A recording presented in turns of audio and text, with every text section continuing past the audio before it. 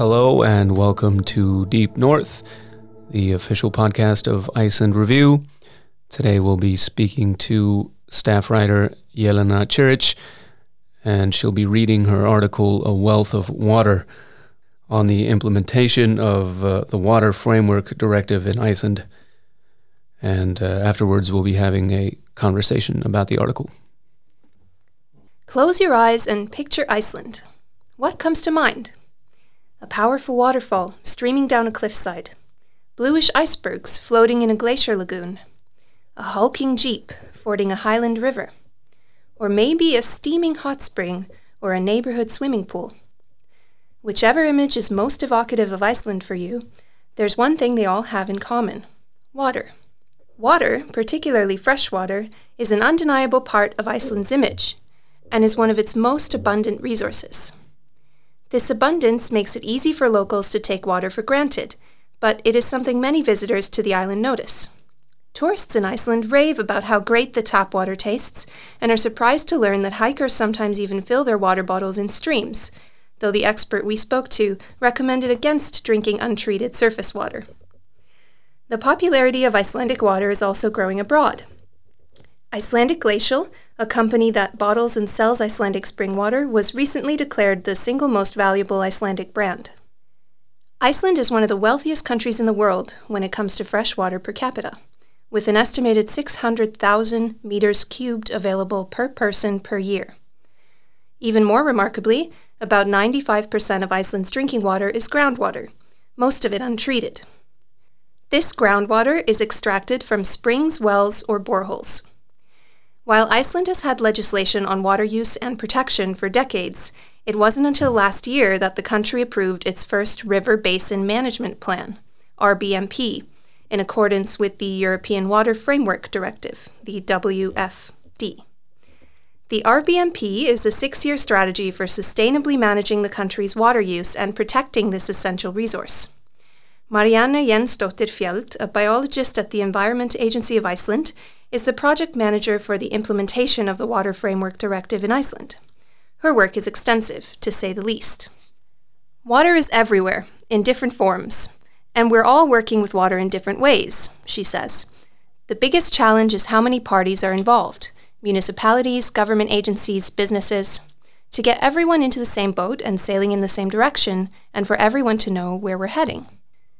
The boon of having a lot of water per capita in Iceland also comes with a downside: a shortage of people and funding to evaluate and monitor the massive resource.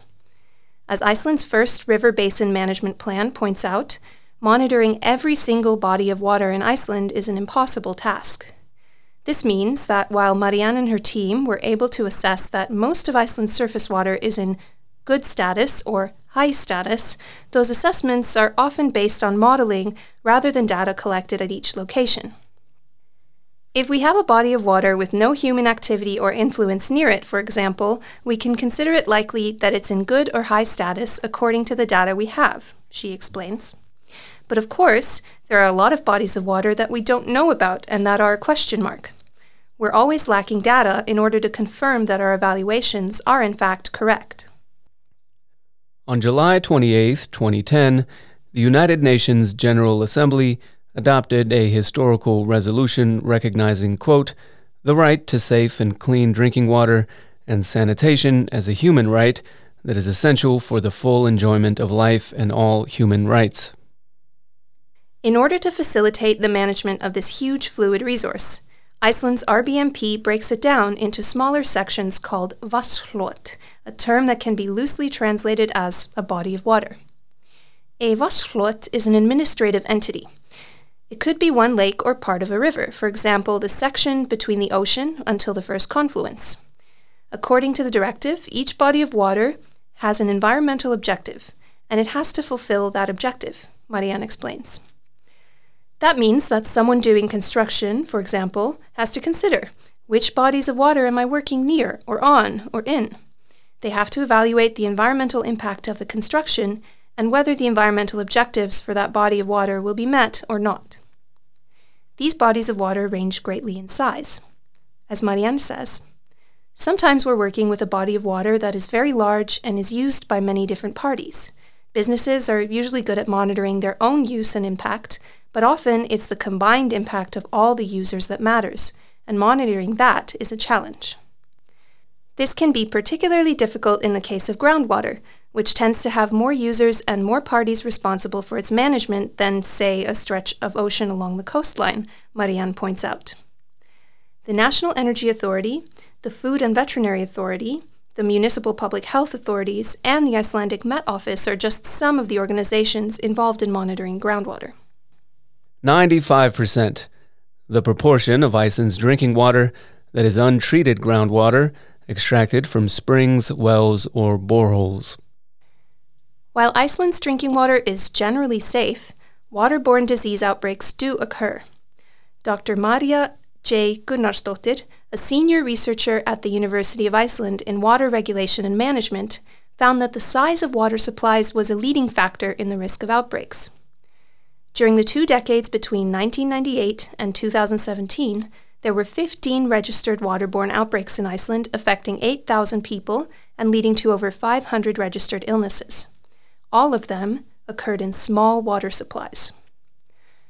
While 94% of Iceland's population gets their drinking water from 82 municipally run water facilities, there are also a whopping 800 regulated, user-owned, or cooperative small water supplies, and a large number of very small, unregulated water supplies serving the remaining 6% of the population, including transient populations such as those at cabins or tourist sites. Tourism has become extensive in Iceland, and tourists use a huge proportion of drinking water in Iceland compared to most other countries, Maria explains. And data shows that the quality of drinking water at tourist destinations is considerably worse than at locations that do not service many tourists. As a member of the European Economic Area, Iceland adheres to the European Union Drinking Water Directive. When it comes to determining how often a water source needs to be inspected, the directive is somewhat open. You can go by average water use per day or number of residents, Maria explains. And in Iceland, we've chosen to go by the number of residents. Inspections are required more often in places with more residents. But if you think about a site like Geysid, for example, maybe only a handful of people live there, but thousands visit the site every day. I think health inspection authorities in Iceland have started to take this more into account. Of course, increased inspection involves increased cost for the water facilities, which may prove a challenge, particularly for smaller facilities. 600,000 cubic meters, the amount of fresh water available per person per year in Iceland, one of the highest per capita figures in the world. 15. The number of registered waterborne outbreaks in Iceland between 1998 and 2017, affecting 8,000 people and leading to over 500 registered illnesses. All of them occurred in small water supplies. In July 2010, the United Nations General Assembly officially recognized the human right to water and sanitation. That milestone is very dear to me and is very important, Maria explains. The goal is to ensure that water is not defined as a commodity, rather as a public good, and that all regulations are based on that. It was the impetus for a lot of changes. When it comes to ensuring the public's right to water, Maria says Icelandic legislation is quite clear. The Water Act places the needs of households in first place, followed by agriculture and then business operations. This means that legislation ensures that the public need will always come before private companies' use of water. This applies regardless of who owns the land. Let's say that you live on land owned by someone else, and you need water, Maria speculates, and they have some water you could use. You have permission to use that water as long as you are not interfering with their household water needs and pay for any damage that this use inflicts. The right of the public and households to water is fairly strong in the legislation. On the other hand, the risk of exploitation of water resources always exists to some extent. As Maria says, we are one of the richest countries in the world when it comes to water resources. I think we're second or third on the list per capita. But I don't think that land is really that expensive in Iceland. And when you buy land, you own everything below it. You own the minerals it may contain, you own the geothermal water, and you own the fresh water. That's how it is according to Icelandic legislation. Of course, you have to apply for a license from the National Energy Authority if you're using a certain amount of water, and you are subject to an environmental assessment. It's not only locals that are interested in utilizing Iceland's plentiful water. A majority of Icelandic Glacial's parent company, Icelandic Water Holdings, was recently sold to foreign investors. In response to the sale, Iceland's Minister of Commerce, Lilja Alfreðsdóttir, has asked the company for information on the new owners, stating that ministers have the power to veto sales that may threaten national security. She pointed out that Iceland's constitution currently does not include an article on natural resources and stressed the importance of adding one as soon as possible. 94%, the proportion of Iceland's population that gets their drinking water from 82 municipally run water facilities. One of the looming realities of Iceland's freshwater is that much of it, groundwater included, comes from the country's glaciers. And the glaciers are set to lose 1/3 of their volume by 2100, according to some studies. Climate change will have other implications for Iceland's plentiful water resources, including extreme weather that could pollute drinking water sources or cause them to dry up. We've already had landslides that have destroyed water wells, Maria says. There's now more risk of forest fires in water protection areas, and that can cause certain chemicals to enter the water. And especially here in Iceland, everything is quite open. Pollutants can easily make it down into the groundwater. We need to think about that, and we need to take climate change more into account in the water inspection and risk assessment. In one study where Maria spoke to operators of smaller water facilities, they expressed concern about the effects climate change would have on their water sources. 2 of them told me that their water actually comes from the nearby glaciers, Maria said. It melts and filters down into the groundwater. So if the glaciers disappear, that puts their groundwater at risk. Extreme weather spurred by climate change means heavier rainfall, which can increase pollutants in groundwater, but also periods of drought, which Iceland has already experienced in recent years. There was a water shortage in East Iceland recently, and people started using questionable water wells, Maria says, because their usual ones were dried up. They had to use ones that were not as well monitored or maintained instead. I spoke to a few health inspectors, and they were also worried about that. Those were their concerns in terms of climate change. Iceland's first river basin management plan covers a 6-year period from 2022 to 2027. Because of the extensive nature of the work and the limited amount of time and funding, Marianne says that it was necessary to prioritize some aspects of water management over others. Climate change-related assessments will be implemented into the next RBMP, as will more research on groundwater in Iceland. We still have to do more work, and more in-depth work, when it comes to groundwater, Marianne says. When we have more extremes in the weather, it'll be even more important to monitor the groundwater and whether it's replenishing itself enough. Water Act 1923, number 15, June 20th, last amended in 2012. Article number 10. Order of access to water on property is as follows in order of importance. 1. Household needs. 2. Agricultural needs. 3. The need of commercial operations on the land other than agricultural operations, such as industry and business. 4. Irrigation needs. 5. Energy needs. According to Marianne, Icelanders are still not always aware of the wealth of water around them. I think we're used to having a lot of good quality water, and we use a lot of it, she says. But I think we're becoming more aware of how what we do in our daily lives can impact the water around us. That the soap we use to wash our car can end up in a neighboring stream, or that what we flush down the toilet ends up in the ocean. Everything goes into the water, and the water takes in everything. Today, Iceland's water may appear to spring from an endless supply, but that supply cannot be taken for granted. That's why managing our wealth of water is crucial. As Maria says, it's really the most important thing of all, for the public, us regular people, and for our descendants. Well, thank you for that, Jelena. Thank you. So we do take water for granted in Iceland, would you say? I think we do.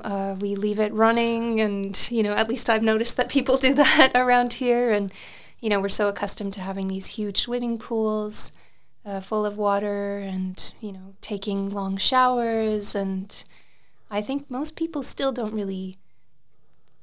can't really imagine it as a finite resource. Yeah, and you've had the benefit of traveling quite widely and living abroad. Do you see a noticeable difference in how the Icelanders think of their water as compared to other people? Yeah, absolutely. I grew up in Canada. We also have quite an abundance of water there, so there's definitely some similarities there. And, water is used for energy there as well, and so energy costs are low, relatively low, just like in Iceland. But I lived in Mexico for a brief period, and in Mexico, where I lived, I couldn't drink the tap water, so we had to buy and carry our own drinking water home. And so I've lived in a situation where I learned basically that having clean drinking water that comes out of your tap is not something that's a given necessarily. Right. And the article delves into the River Basin Management Plan, which is, as you noted, a 6-year strategy for protecting and preserving the water in Iceland. Did you actually read the report or parts of it? Yeah, I went through the report, and it had some really interesting graphs and maps. That's one of the things that I think I'll take away with me from the research for this article. Just seeing visually how many rivers run across Iceland. It was like an anatomical diagram of a person, where you see all like the veins and arteries in the whole body. That's how many rivers there are just across the entire country. And same with lakes, and then we've got this coastal water. So, it's just really incredible to see just how widespread the water is across the country, and just what an abundant resource it is. And yeah, I did read the report as well. Yeah.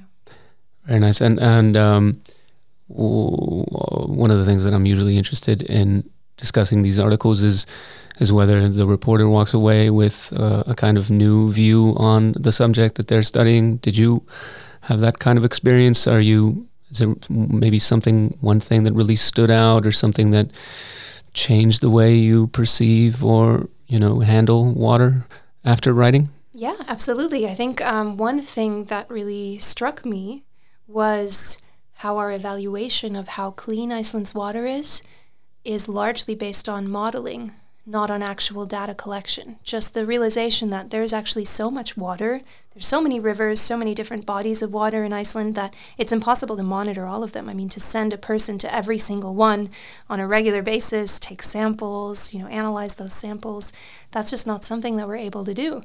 So we can assume, based on some data and based on, still scientific reasoning, that most of the water is clean. But to me, I think it's something that raises some doubts about, well, what if some polluting event happens in a body water that's maybe not monitored, or that's far away from human sources? It's not likely, but it could happen. And how long would it take us to find out? Right. And did you delve into any of the sort of recent cases where this has been the case? I remember we wrote about something last year in the West Fjords, where I think there was some kind of oil container underground that started leaking into drinking water. Did you review any of I think you mentioned about 17 for the past 20 decades where something like this has occurred? What those statistics in the article refer to are waterborne disease outbreaks. So I looked into those a little bit in terms of where drinking water has carried some kind of bacteria or virus that has made people sick. I didn't look as much into the kind of environmental accidents that have occurred, like the one in the West Fjords, which I believe was a diesel spill. Right, exactly. As well as there was one from a gas pump in the capital area recently as well. And I think with incidents like this, it's important to have a sort of contingency plan in place where we can respond.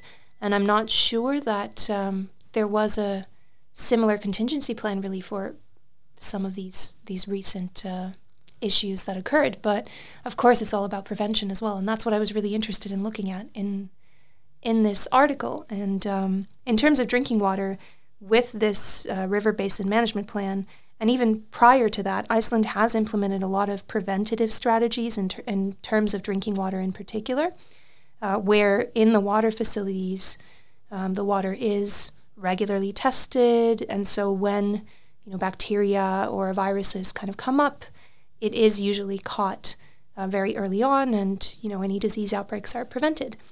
But that's not always the case in smaller water supplies, and I think most of us who live here, we go to summer cabins, for example. Some of those have their own water well. Like, for example, my in-laws' family cabin has got its own water well, and so it made me think, maybe I should ask when the last time that was inspected was, and it's something that's relevant to tourists as well, because if they're traveling around the country, they're going to be renting maybe a cabin in an area that is not connected to the municipal water supplies, where all of this monitoring is very well organized and implemented. It might be connected to just a private water supply.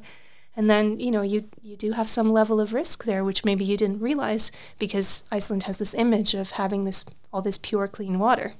Yeah, I think that's something that I took away from the article as well, was that, how many of these small bodies of water there are, and how usually the quality of this water is a lot less, a lot worse than from those big supplies. So yeah, I think when I'll be going to a summer cottage in the near future, I think those are the kind of things that you'll start thinking about.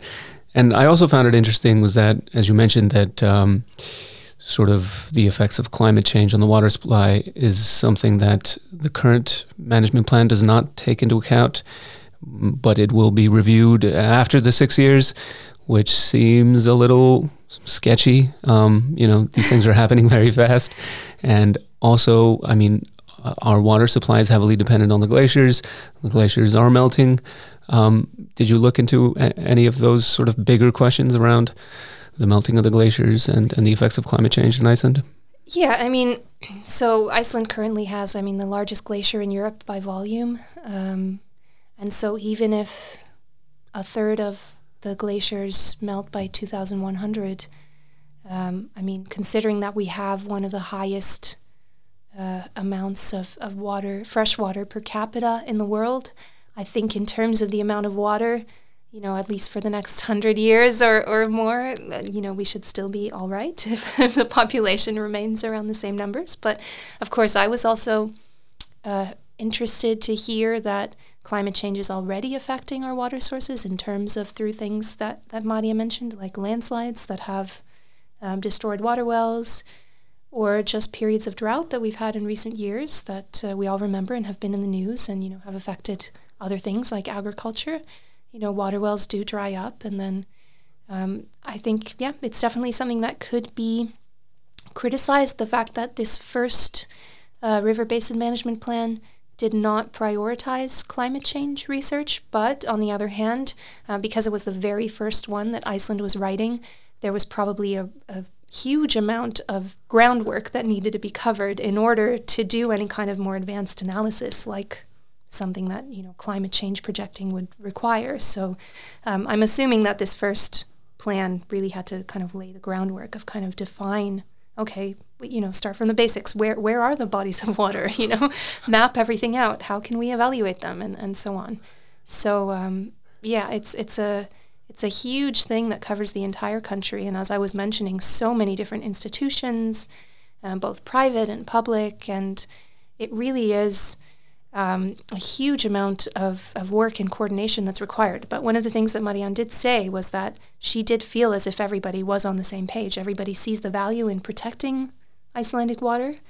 The question is, are we doing that well enough? Are we doing it extensively enough? Are we acting quickly enough to address the potential risks? Right. And yeah, like you say, if it's a matter of triage, and given the abundance of water that we have in Iceland and sort of the growth projections, that, it makes sense that you, as far as climate change goes, that maybe you put that on the back burner for the time being while you're mapping out these things. I was also interested, as we know, we do quite the research for these articles, and there are a lot of times when there are some things that don't make it into the article. Was there anything that you would have liked to have included, or something that you had to cut for the sake of length? Or That's a good question. I think that I would have been interested in going more into detail in terms of the commercial kind of possibilities of Icelandic water, which I touched on a little bit with Icelandic Glacial, I believe the company's called. Right. Yeah, and just the fact that this brand is now considered the most valuable brand in Iceland, and I feel like it's a brand that at least is not so much on my radar. I mean, maybe we see their water bottles on Iceland Air flights and that sort of thing, but made me aware that perhaps they're bigger abroad than they are in Iceland. And I think that's something that we need to think about looking in the future of, if we're going to be selling Icelandic water abroad, is that something that should be regulated? How should that be regulated? As the article points out, Icelandic legislation is very clear that household needs come before commercial needs. And again, because we have such an abundance of water, the operations of Icelandic Glacial are really quite small in kind of context of the entire country and even their own municipalities' water supply where they operate. However, of course, if there are foreign investors investing in Icelandic water, maybe that's something that needs to be reviewed. And I mean, the Minister of Trade herself suggested that there is an importance in placing an article in the Constitution that covers, resources. So definitely something to be looked at sooner rather than later. Yeah, that's one for the future. And on a lighter note, just in terms of practicality, we have a lot of tourists who visit Iceland every year, and one of the more common things that Icelanders sort of shake their heads at is whenever they see foreign visitors, buy bottled water in the stores. Do you have any practical advice for travelers coming to Iceland as far as that's concerned? I would say you generally really don't need to worry about the tap water in Iceland, even in the smaller water supplies. I mean, these outbreaks, generally speaking, that are mentioned in the article, they're still very rare.